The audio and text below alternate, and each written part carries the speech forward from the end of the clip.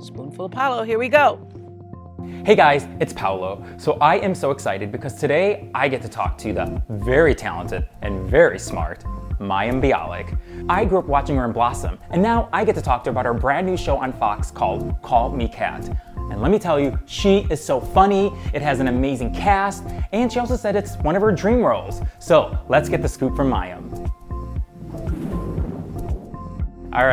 All right, Mayim, I cannot say how excited I am to have you on A Spoonful of Paulo. Thank you, really. Thank you. I'm super excited to get to talk to you. Oh my God, thank you. You know, before we go into the show and everything, you know, today's a special day. This episode will air early next week, but today's inauguration day. And I just want to know, how are you feeling? Because I couldn't sleep all night. It felt like Christmas Eve for me. What are you feeling? What's going through your mind?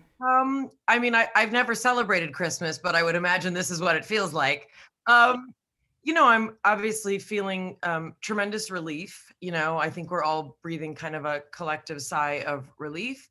And I think the notion of a certain kind of decorum returning to the White House is really necessary. And also, I still have a tremendous amount of disappointment in our government and the people of this country, because many of us 4 years ago felt like enough was enough. And when our president continued to denigrate people of color, our LGBTQ friends, I mean, name it, and he's denigrated it. And it's like, I don't want to say it's a little too late, but it's also very painful to realize what we had to get to lead to certain consequences. So I'm nervous. I'm nervous that we have a country that is so divided, and also really hopeful that that this can be. I mean, there's so many firsts, you know, from Kamala straight on through the cabinet. We have a wall in my house. I have boys who are 12 and 15.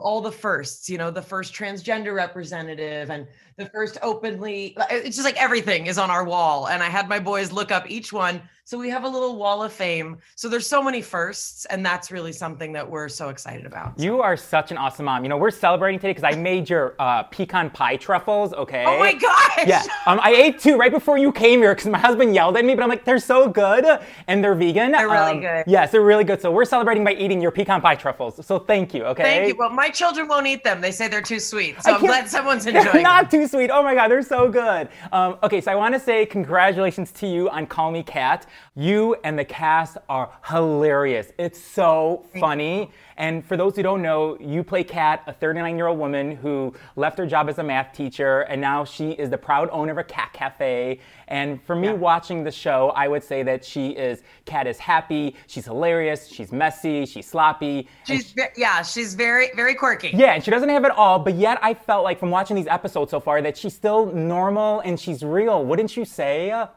I mean, I think that's really, you know, Jim Parsons, who I worked with on Big Bang Theory, this was a project that his company acquired. You know, it's the rights to Miranda, the BBC show.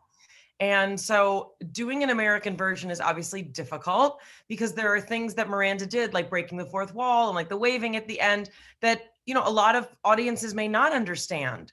But we think that, you know, we're trying to give people a hug through the television. Like we're trying to entertain people. And like what you said, this is a fun character. She's sloppy. She's, you know, can be vulgar. She says the wrong thing. And like, she has an active imagination, and the audience is part of her friend circle.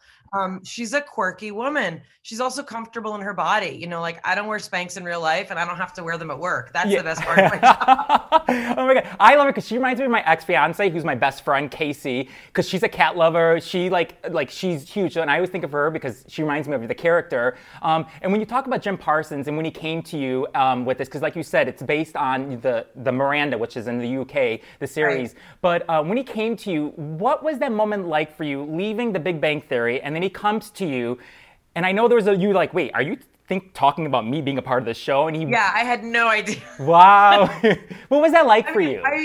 Well, Jim and I, you know, we were friendly, we were friends, so we would talk to each other about a lot of things going on. So I thought he was just telling me like, oh, I got the rights to this, and like, isn't this a cool project? So I said, yeah, I wish you luck, like have a great time. And he said, no, I'm asking for us to work together. And honestly, I was I was floored. I mean, I respect him so much. Like I respect his professional persona and his company and the amazing shows that they've already put their heart into. So to get to be included in that circle, I mean, it felt like the cool kid wanted to be friends with me. Yeah. Like it was really cool. That is so awesome. Oh my God, that is so freaking cool. For you, this character, what I love about her the most is that I feel like she's 39 years old, like we said, but she's not like your typical 39-year-old that society tells you to be. And I feel like that must help so many people out there, men and women, to say, hey, you don't have to be what society tells you to be at the age of 39. And I just feel like it's such a relief to say, yeah, just enjoy life, be you, be fun, go where you want to go. I think that should be your support of our show. It's such a relief. Yeah. Oh my God. What's it like for you taping the show, like a comedy show, during this pandemic where I know that you guys don't have a live audience, you don't have your writers on the stage, you don't have that support group that you would usually get to feed in the laughs and all that. Has it been challenging for you, or have you been accustomed to this by now? No, this is really, I think for people like me who were raised in sitcom, and raised by the likes of Chuck Lorre and Don Rio, who did Blossom, like we live and die by that audience. Like that's how I'm trained, is like, if they don't think it's funny, it's not funny, we change it. If they think it's funny, you roll with the laugh. And it's, there's a theater aspect to performing in front of a live audience. And when you don't have that, yes, we have like our crew who sometimes thinks things are funny, but they're also focusing on their jobs while the scene is going on. We do have, we have a handful of writers that are allowed to be on stage, but they're also listening. They can't be worried about being the laugh track. So that's definitely a challenge. And with comedy, so much of it is timing. So that's also the thing. Like we kind of feel like we're making a sitcom really with one hand tied behind our back. We're doing our best in an unusual situation. And especially for a sitcom, there is so much riding on those rhythms that we don't get to have access to the same. The physical comedy that you do really, I'm not saying just because you're on our show, but you are a genius. You play it but honestly, I take that in really, because life, we go so crazy, we spin so fast, but take it in, you really are a genius. Was there someone you looked up to with this comedic, like that you said, because you play it so good? I was raised watching Carol Burnett and Lucille Ball, Tracy Ullman, and even like I was raised on Three's Company, I was raised on Jack Ritter, like that was, so I grew up with a lot of that kind of stuff. But I think it's not so, look, a lot of us grew up watching that, and it doesn't mean you necessarily want to embody it. I definitely think there's a lot of, I come from an ethnic family, so there's a lot of body movement that I already have that's just part of like how we talk and how we interact, like I call them my ethnic hands. So I think like it's in my whole body, I'm a very, my dad, rest his memory, like my dad was a very like funny physical person. My older son got it. Like just certain bodies like to pretend to fall. Oh my gosh. It's so cool because like, obviously I grew up watching you in Blossom, and you played Blossom from the ages of 14 through 19. And then you took a 12-year break, and then, you gave birth to two beautiful boys. You also got your PhD in neuroscience. And You did your research. Girl, I've known you forever. Can I watch your YouTube videos? Okay. And then everybody, yes, she's a doctor. I know your mom's like, she's not a doctor, but you are a doctor. Okay. I want to make that clear. And I know that on set you had a few tutors, and one of them, I think her name was Firoze, who opened your mind, your heart to the love of science. What was it about science that you were so drawn to, you think?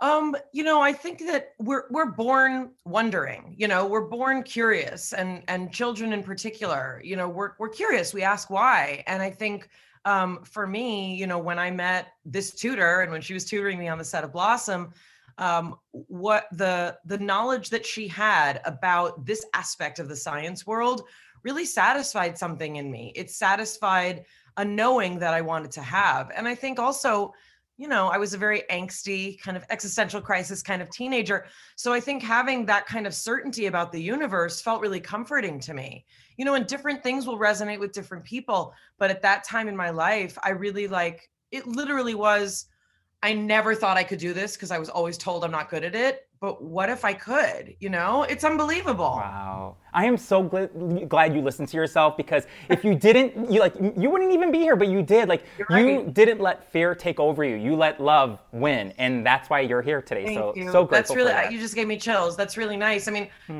I never thought of it as that, because it's just like, it's life. You're just like doing the next indicated thing, but looking back, and especially now that I have kids and I get to interact with so many young people, I see how much, especially young people, they think like, I'm not good at that, which means it's not for me. And everybody learns differently, and I feel like this is, the reason that my grandparents immigrated to this country and fled Eastern Europe, because things are possible here in this culture and in this country in a way they're not a lot of places. So I hope that young people will still be inspired to believe that. Girl, you did an Instagram, I think it was in November, and there was no sound. I remember you kept talking and talking.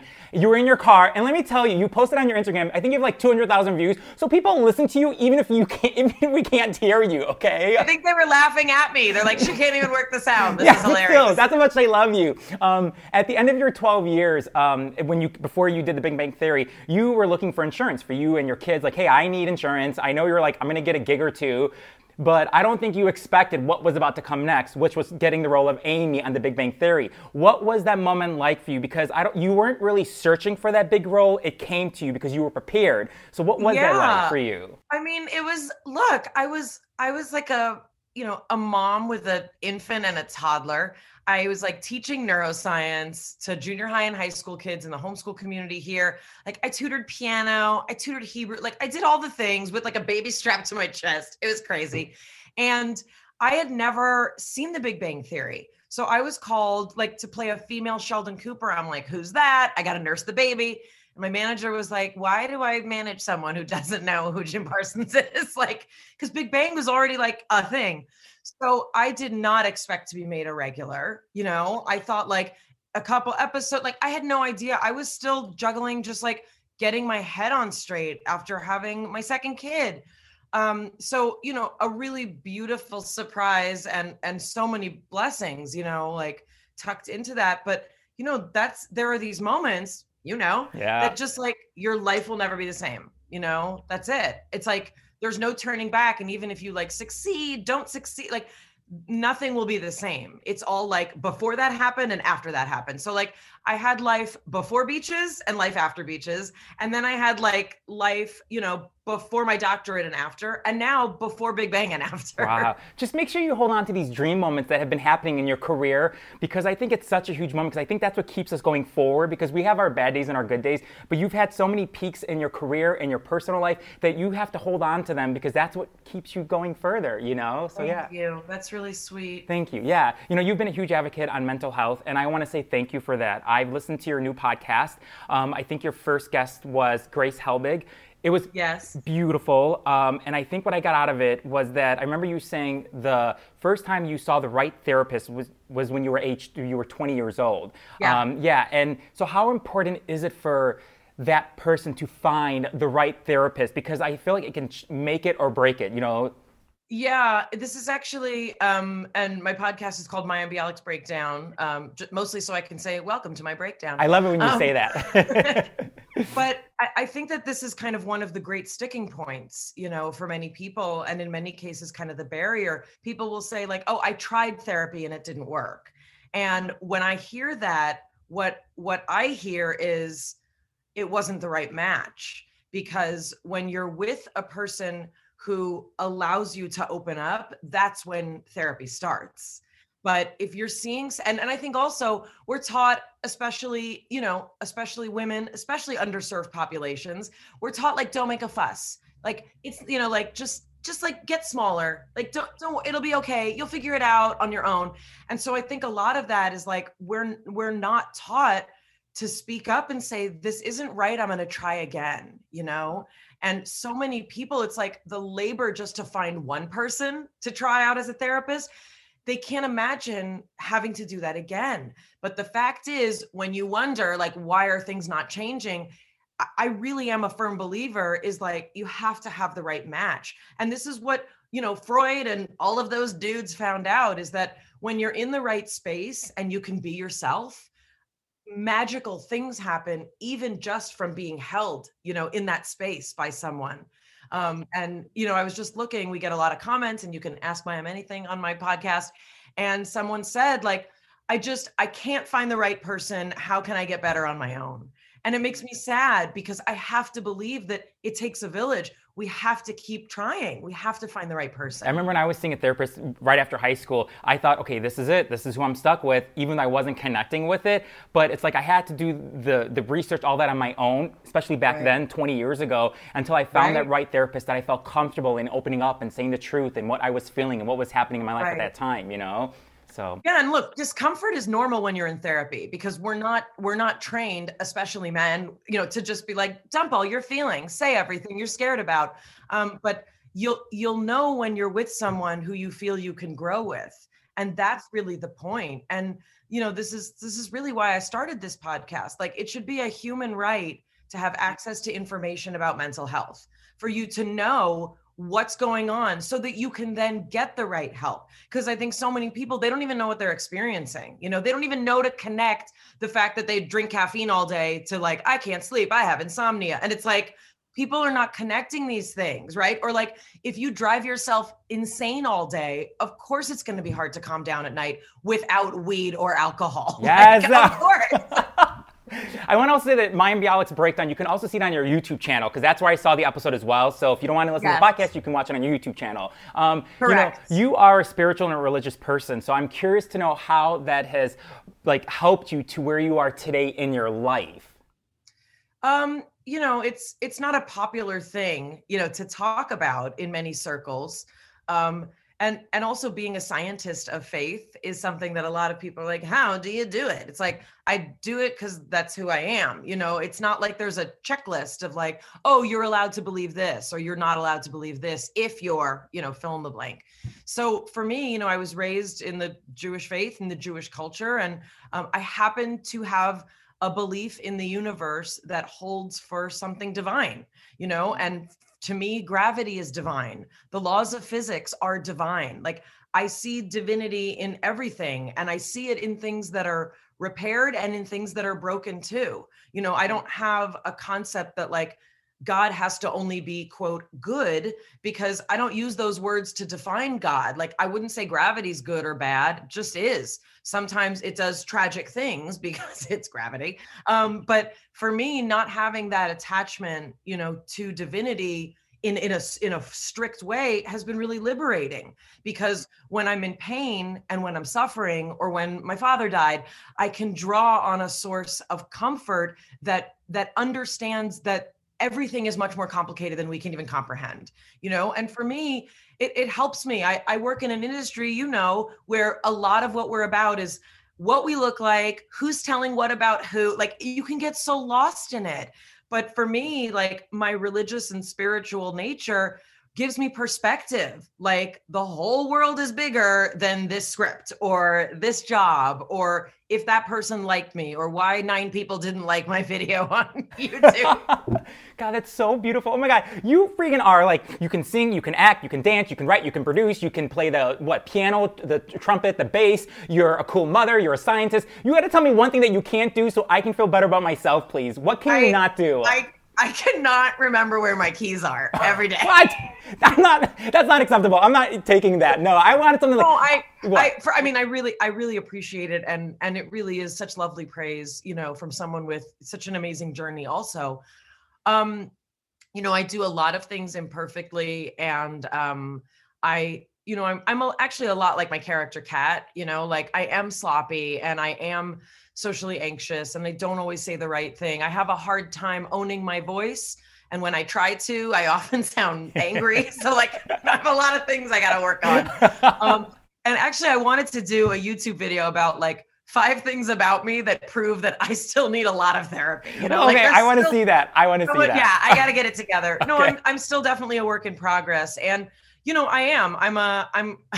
I'm not a very precise person. So I lose things. I drop things, like I break things. I got a beautiful dining room table. I've already scratched it. And I'm like, what's with me? That's why everyone needs to watch Call Me Kat, because then if they don't know you, they'll get to know you by watching your character Kat on the show then on Thursday nights, And lastly, you were 11 years old, I think, when your parents, when they typed a letter on a typewriter, they sent it to a few kid agencies, and I think your late father took a photo of you in your backyard at the time, and he sent it to the agencies, and then he said to them, my kid looks like Barbara Streisand and Bette Midler. And so my parents said this child looks like both of those people. And they said if she could drive, she would be at your door. Yeah. It sounds a little creepy, but I get it. How proud you think your parents are that you continue to achieve the dreams that you keep putting out into the world, you think? My mother is exactly as excited as you picture a mother should be. She's out of her mind. She also is a first-generation American who was raised by two people who literally, they didn't speak English in her home.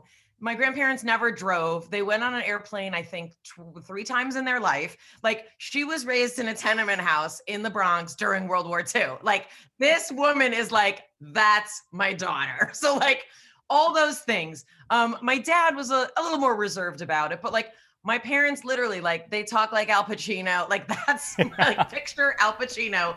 That's my parents. They just remind me of my parents who are from Italy. They totally, when you were saying this, I'm thinking, my mom's like that. My dad looks like that. The same. It's the same. It's all the same. No, they're, extremely excited. And, for my mom, it's tremendous because also, my mom was an early feminist before they called it that. She was an empowered woman who got married at 18, not because she was pregnant. She didn't want to have kids. She was like, I want to get my degree. She finished college. So like, my mom has her own amazing dream. That's how I got here. And my grandmother, who had to, flee her family and lose half her siblings, also had an amazing story. Like, we all have those stories. So, it's those women who got me here, and obviously the men too, but honestly, I feel so blessed, grateful to have you on our show, because especially at a day like today where there's so much love we're putting into the universe. And so having you on A Spoonful of Apollo means so much to me. So in honor of you being a guest on our show, we are going to be donating $200 to the National Alliance on Mental Illness. That's so nice. Thank you. Yes. I just to bring awareness out there. Are all of your checks that big? Yeah, just only your check. This is a special check for you. It's been donated, but this is for you. I want to see what your checkbook looks like. It's giant. It's special. Hello. Yeah. So we're going to do that. That is so lovely. Thank you. Yes, of course. It's our way of saying thank you, because we are my husband and I, we watch you. We've been watching you every Thursday nights. We're so proud of you. And take it in, because life is, it's so crazy in and out, but take these moments in, because you so deserve this, okay? You just do. Thank you. Really. Thank you for being a guest. And we love you so much. Oh my gosh. I made a new best friend. I'm so excited. And thank you for getting up at 7 a.m. And I'm like, Patrick, I hope this is okay. She's getting up at 7 o'clock to do this interview, like earlier. No, I can't guarantee I look my best, but I made an effort here. There's some makeup on. Listen, I'll be honest with you. Listen to this gay boy. You look absolutely beautiful, okay? You look beautiful. So don't forget that, okay? Thank you so much. All right, enjoy the rest of the day, and I can't wait to see you on Thursday nights on Fox, okay? Thank you so much. Thank you so much. Ciao. You have a great day. Ciao, bye. That was so fun. Oh my God, I love her so much. So sweet. Oh. Thanks for joining me today on the A Spoonful Apollo podcast. For tons more interviews or the video version of this episode, visit our website, aspoonfulapollo.com, or our YouTube channel. I'm Paulo Presta, and I hope you always remember to dream big. Dream big. Spoonful of Apollo! I love you, Oprah. Bye, everyone. We'll see you next time.